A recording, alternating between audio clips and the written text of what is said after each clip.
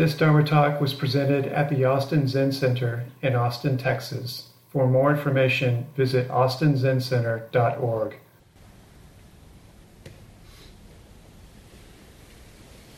Good morning.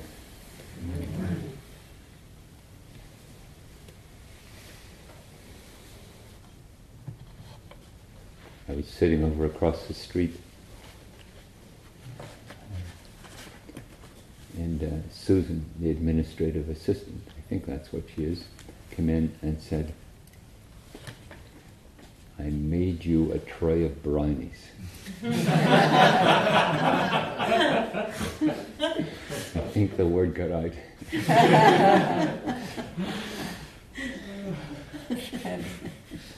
They're for this afternoon's tea, but I'll put them in the kitchen over there and you can have first dibs.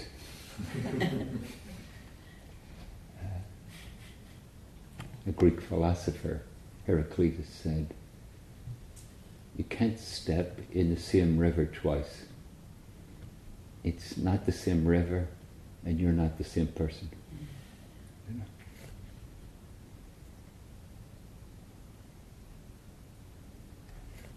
That was an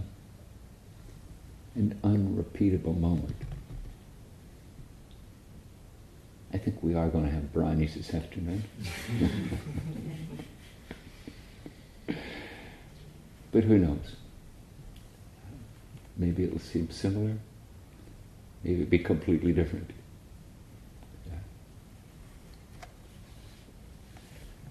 Maybe between now and then, you'll forget. Maybe I'll eat them all. My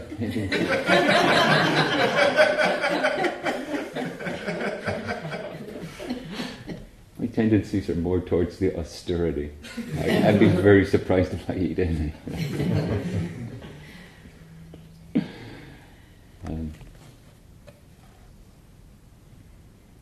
Yesterday I was talking about this strange paradox of practice, that enjoyment and renunciation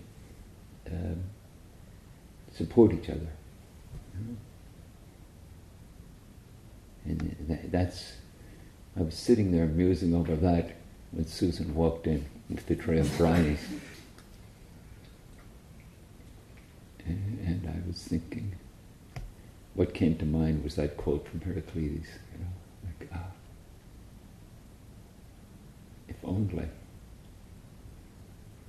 if only those golden moments in our life were repeatable at will. If only somehow we could put that gold in a magic box and open it as we chose.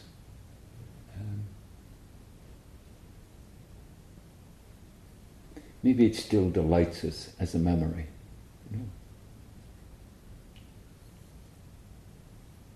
What just popped into my head was a poem I was taught as a child. And oft upon my couch I lie in vacant or in pensive mood, and what comes to mind in my inner eye is that field of daffodils. Maybe.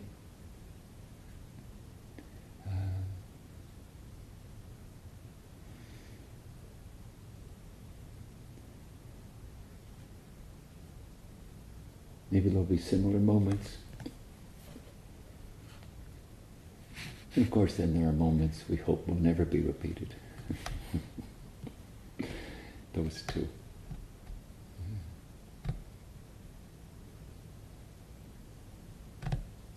But as we all know, from the time of Shakyamuni, one of the principles of Buddhist practice is the middle way. And I would suggest to you, it's the nature of our life. It's the nature of appreciation, savoring, engaging the moment, enjoying the moment, joining the moment in joy.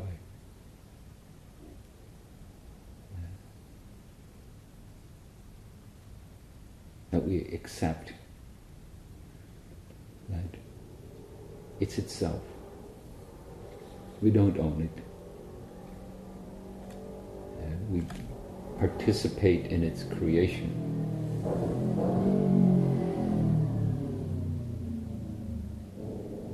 And in the sound of the motorcycle,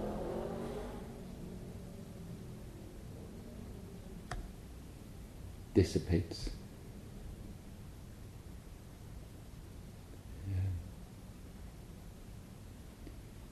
In the structure of sesshin, the structure of our practice is to keep inviting us back to this kind of experience.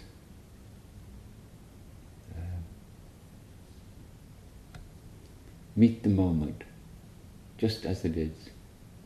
Experience the moment just as it is. And something in us is somewhat reluctant to meet the moment. We have so much unfinished business. Right? But wait a minute, I have a lot of things to worry about, resolve. And I still remember other golden moments that I want to have instead of this one. So coming to this moment, meeting this moment, and letting it go. And the realization is that meeting this moment entirely supports letting it go. When we thoroughly join it in joy, letting it go just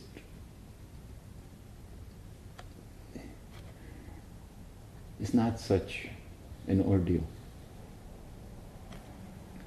It is a wonderful factor that cultivates within us. It's called Shraddha. Trust, confidence, sometimes faith. But I think in the Buddhist sense, not faith in something that's beyond our experience, but more like the faith you have that water quenches thirst. After you've drunk a delicious glass of water when you're really thirsty, then you have faith in water quenching thirst.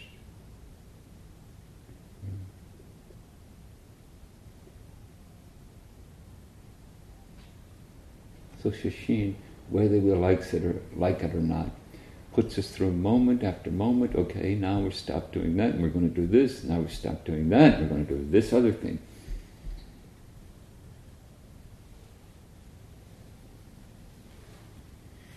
And that concerned voice within you, am I going to survive this? It's a good question, because in some way, no, you're not, because you can't step into the same river twice, because it's not the same river and it's not the same you. But in the enjoy, in the deep appreciation, in the fullness of that experience, Shraddha, a kind of trust is created.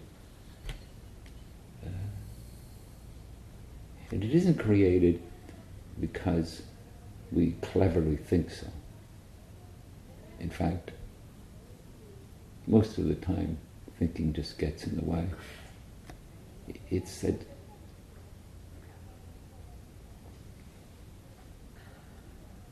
it's like the experience speaks deeply to us, touches us deeply, informs us deeply. Oh, this is the nature of life.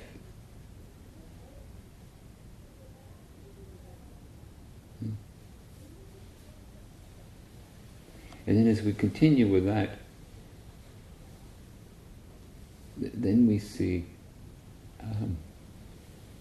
and yet, persistence of karma, the persistence of being the person I'm habituated to be. There's a strange Buddhist story where Moggallana, a famous murderer, apparently he was practicing with some kind of shaman, and the shaman told him, you have to kill 100 people and cut off their little finger and save it. And so he got up to 99. And I don't know if the last one had to be the Buddha or that was just coincidence.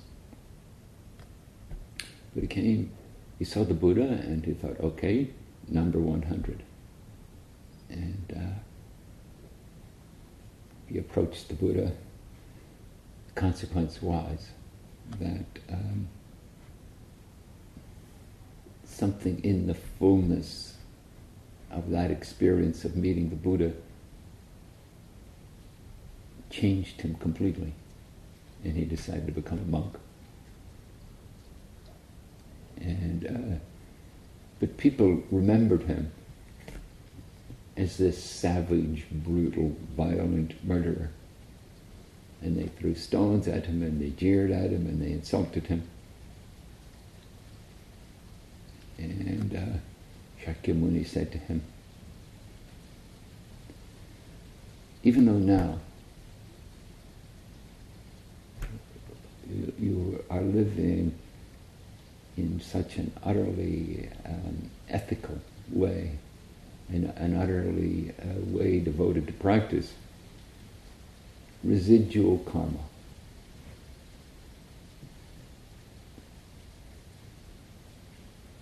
Even though now you're sitting here diligently, dedicatedly, creating sesshin.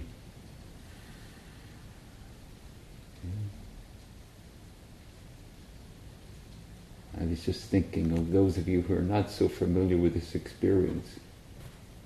What a heroic act to, what a daring act to take on something that you don't quite know what it is you're taking on. And I hope you're discovering some of the ways it supports human life.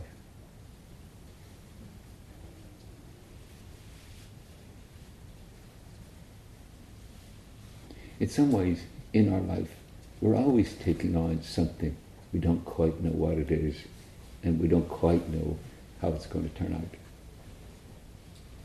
out. Most of the time, we fool ourselves. We can negotiate that into some manageable degree of predictability.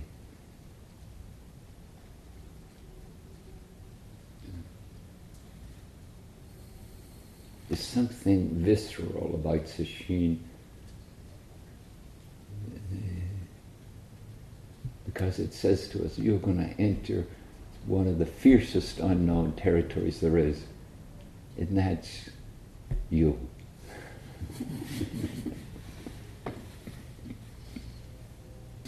And you're going to sit in the middle of it, and you're going to stay there.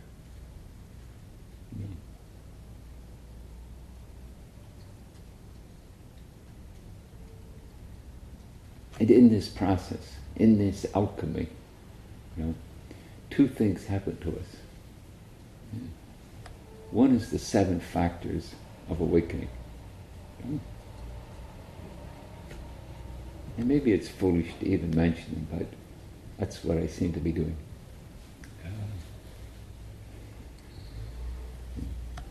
The mindfulness, the noticing, the investigation, the acknowledging, the persistence that blossoms into energy, virya, And then almost despite ourselves, how that offers moments, experiences of enthusiasm and ease.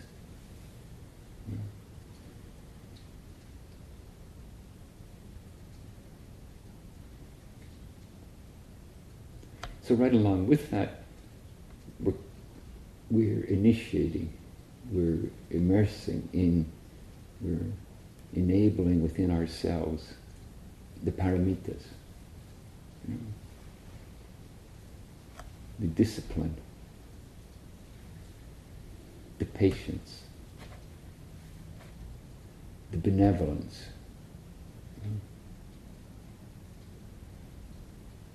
As we get in touch with ourselves, we see how marvelous and how tender it is to be a human being.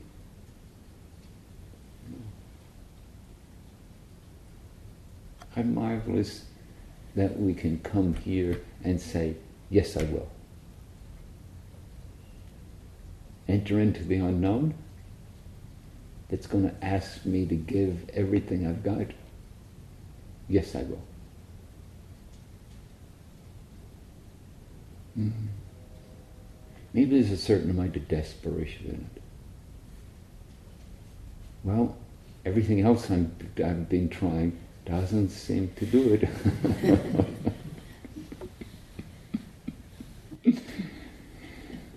When I tried putting the golden moments in a box and saying, they're mine, stay away, I own them. Doesn't seem to work. I open the box and there's nothing in it.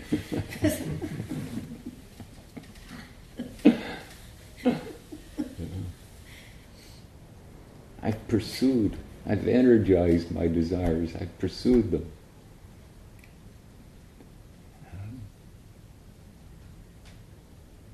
But they didn't create a fullness, they didn't create a completeness. And I've exercised my aversions, but they didn't destroy what annoys me, what hurts me. They didn't provide the security I was hoping for.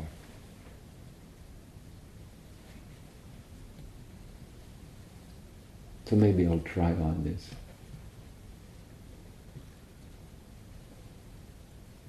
This way of practicing that creates a fierce demand.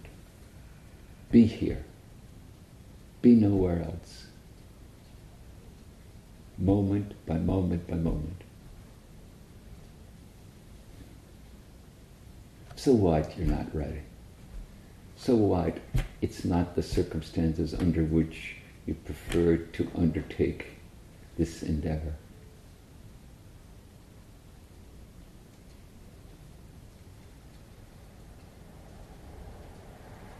Yes, I will. How can we not marvel at that capacity within us? How can we not trust it?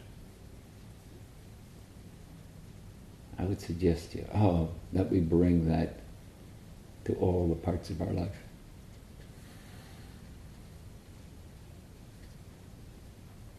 That the moments where our desires and aversions reassert themselves become almost like a curiosity. Oh, and I'm still doing that.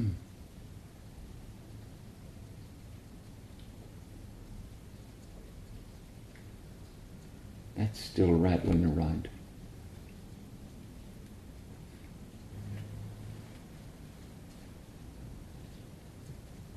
And as these two intertwine, the incredible assertion, the nobility of spirit that moves forward in the stream of practice.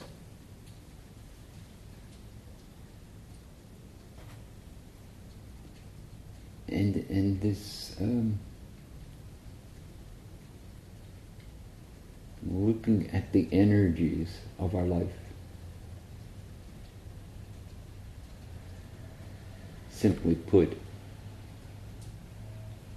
committing to what we want and committing to escaping from what we don't want.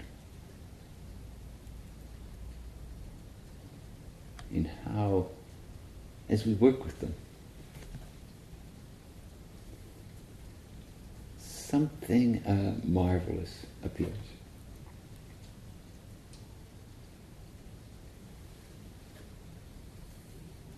A benevolence for our own being, a benevolence for all being.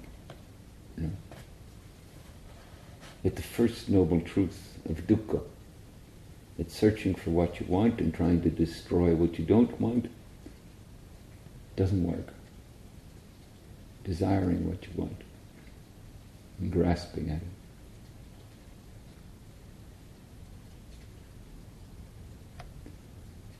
In one of the ways we generously support this human life is discovering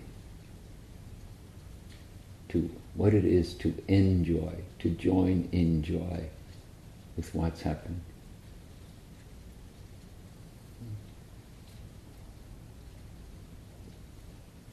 And that its twin sibling is renunciation.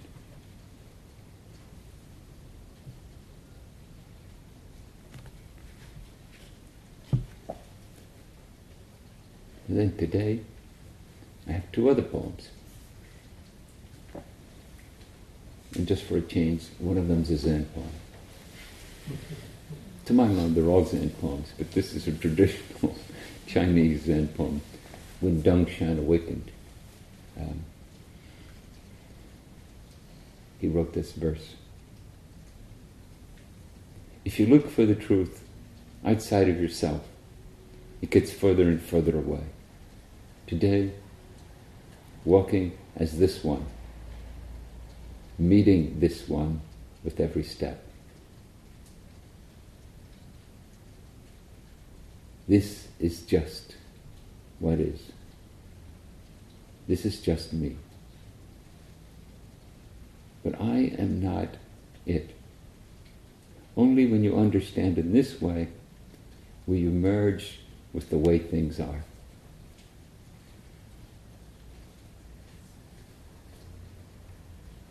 Maybe to put those pivotal lines in there.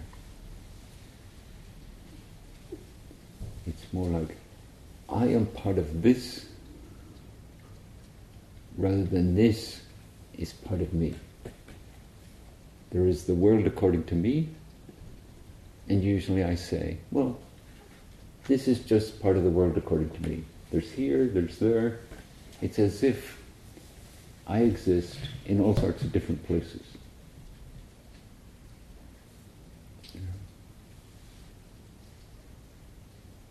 But actually, I'm part of this.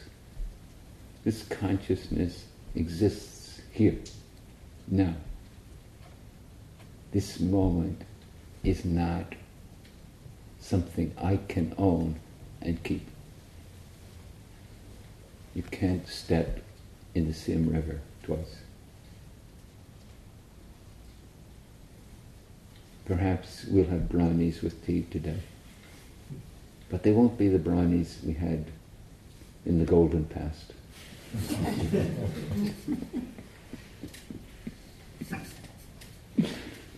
Who knows how they'll be? You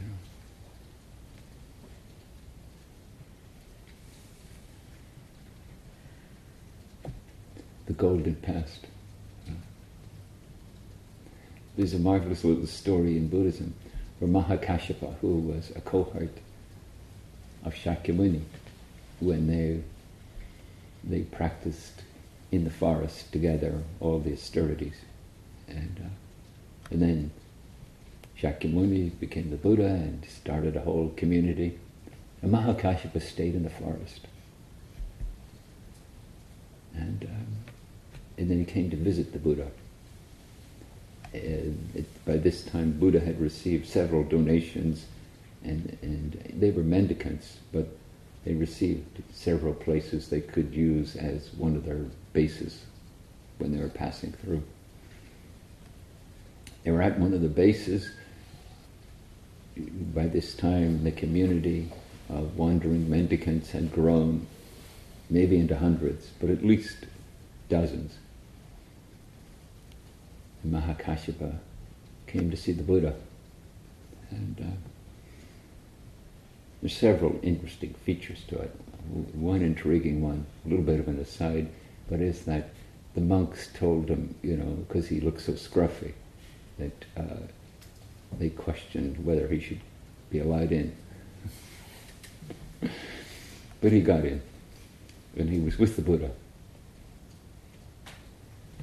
And they were talking, and Mahakashyapa was talking about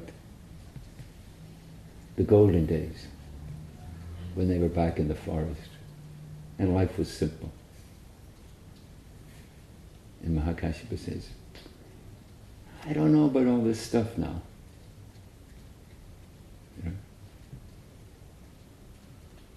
And the Buddha said, yeah, I don't know either.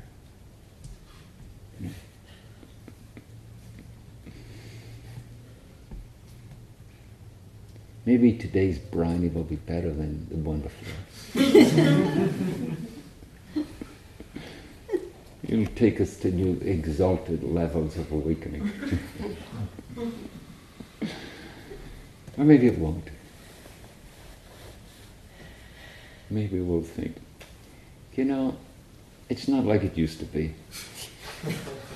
I remember, take a brownie, you were awakened.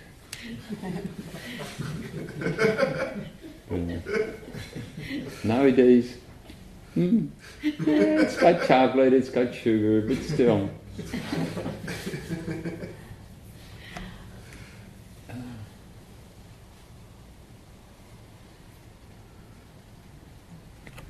And in the midst of all that, Dongchen, in his awakening, brings it back to the essentials.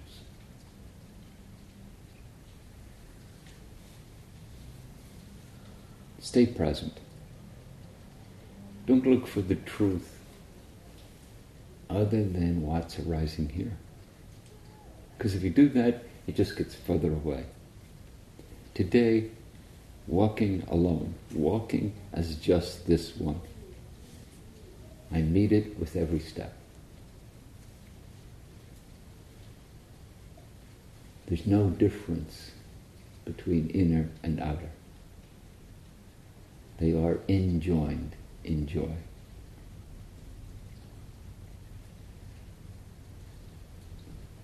I am part of it, but it's not part of me.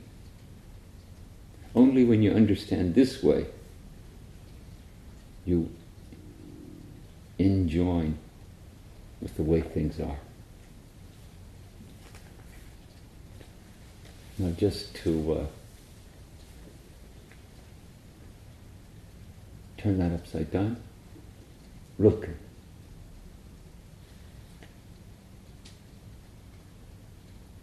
Whoever grasps the 10,000 contradictions of their life pulls them together into a single image. That person, joyful and thankful, drives the rioters out of the palace, becomes celebratory in a different way. And presence is the guest who's received in the quiet evenings. Presence is in the solitude, the tranquil center of being yourself. And the circle that's drawn around presence lifts the person out of time on those compass legs.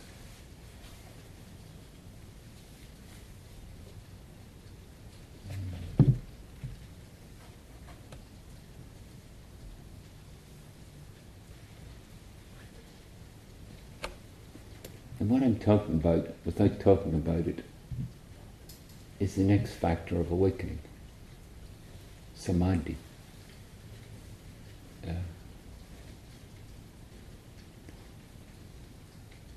That was the preamble to the talk.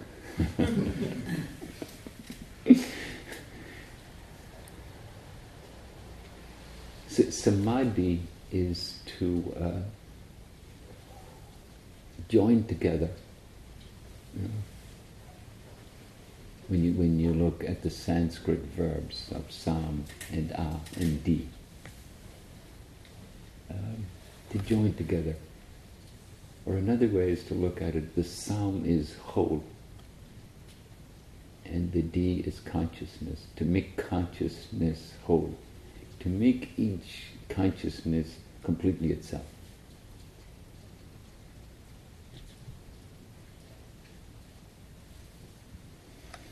And these factors,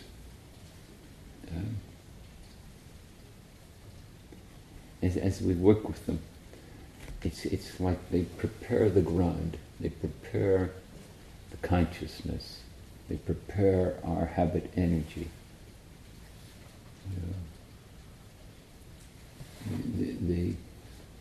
They create the capacity to just be present.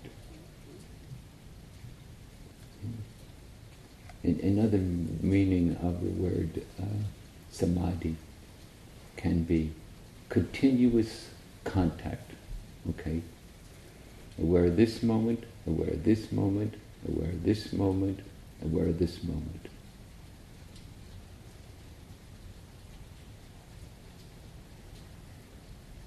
And I suspect that each of us has tasted in the Sesshin. We've tasted the potency of that kind of experience.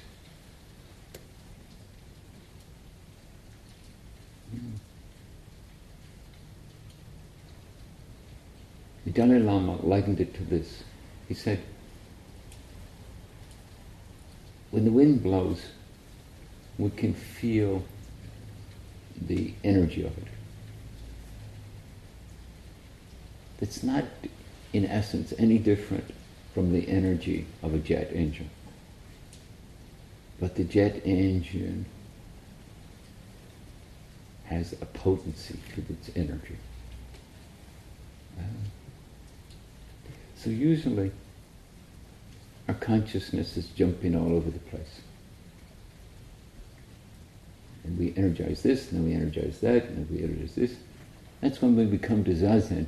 We have all this unfinished business that we need to think and feel and imagine and worry about and dream about and desire and be angry about.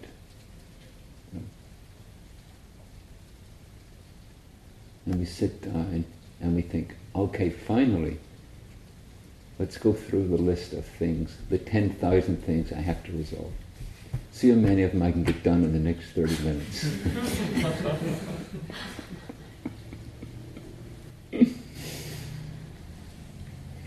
And if we could keep our mind focused, that might be very helpful. At least there would be the samadhi of working through your to-do list. But actually our mind jumps around in even those.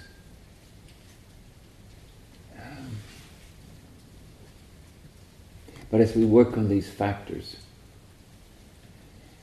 there's a kind of a stabilization. There's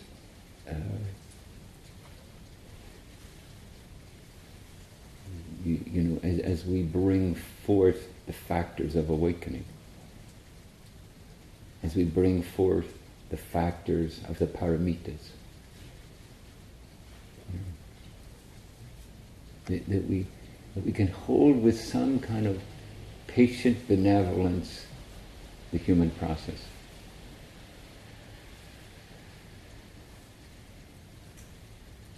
That our desperation has been quieted to some degree, and we've brought in some shraddha, some trust, confidence, faith.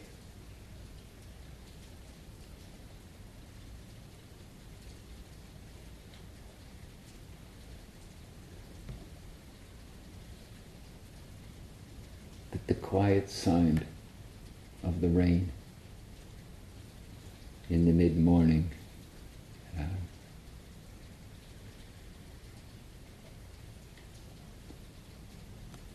It's just itself.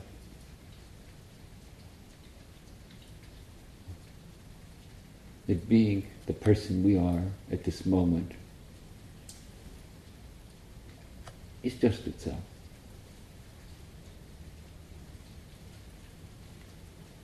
It's part of everything. That this self, this me, that has been so adamantly and determinedly intertwined with being alive, softens.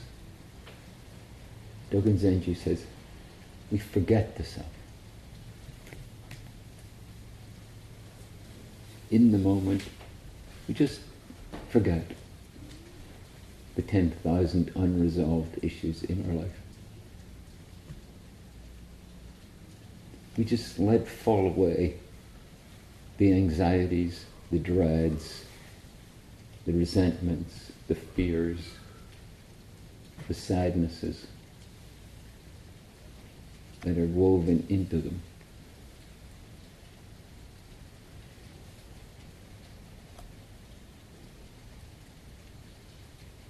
And experience by experience, moment by moment, samadhi.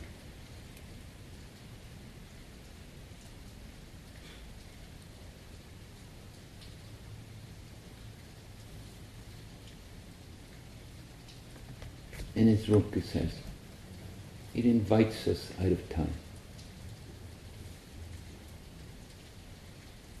In every circle that's drawn around presence, lifts the person out of time.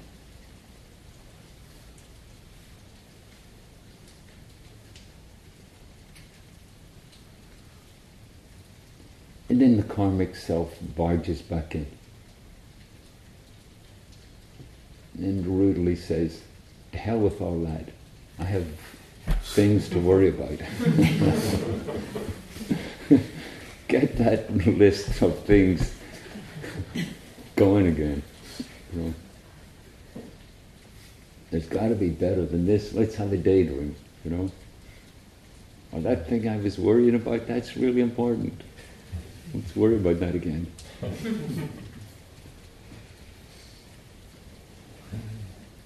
Will there ever be another golden moment like that one I had before in the good old days?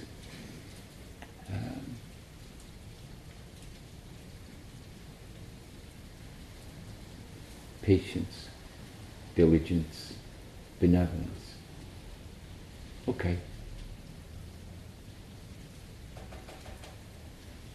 As I said the other day, in every moment of acknowledging, maybe we should start it with, okay, I've resumed worrying. Okay, I'm feeling restless. Okay, there's a deep desire burning at me, and I don't even know what it is I'm desiring.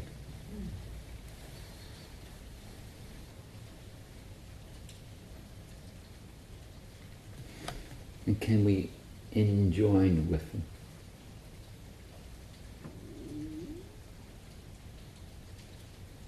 Can our practice be that resolute? Okay, now this experience. Okay, now this experience. And to the degree to which we've softened up our distress in our frustration with not getting what we want and getting what we don't want, can we allow for the moment, just as it is? Can we give ourselves over to chanting the next sutra?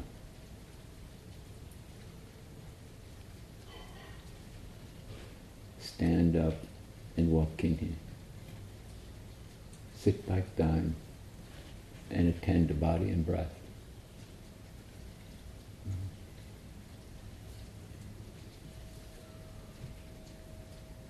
Rilke, being the dramatic fool he was, says, and we drive the rioters out of the palace.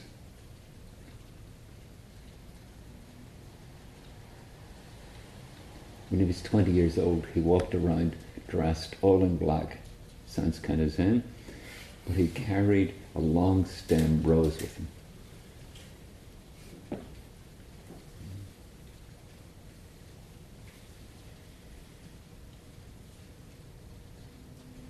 But he also said, everything is your practice. Don't turn anything away.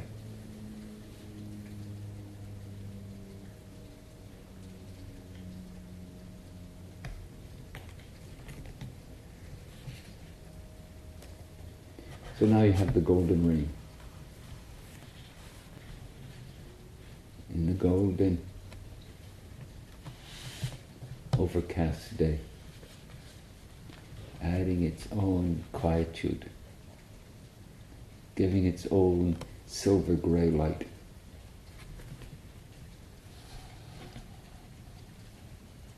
A photographer told me once that silver grey light tends to accentuate the greens, the color green.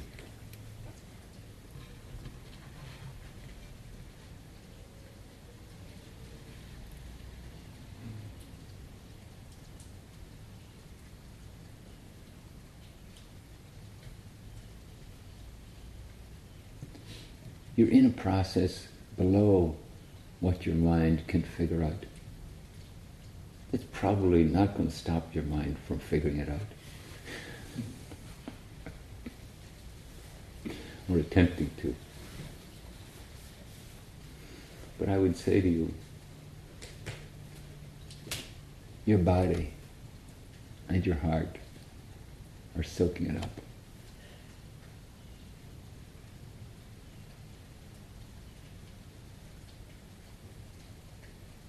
And stubborn and opinionated as your mind is, it's taking it in too.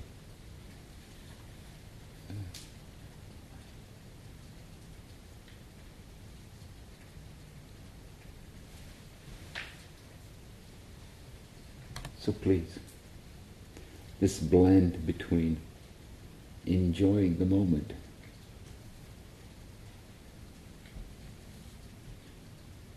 and recognizing you don't own it. You can't package it in a box. Thank you.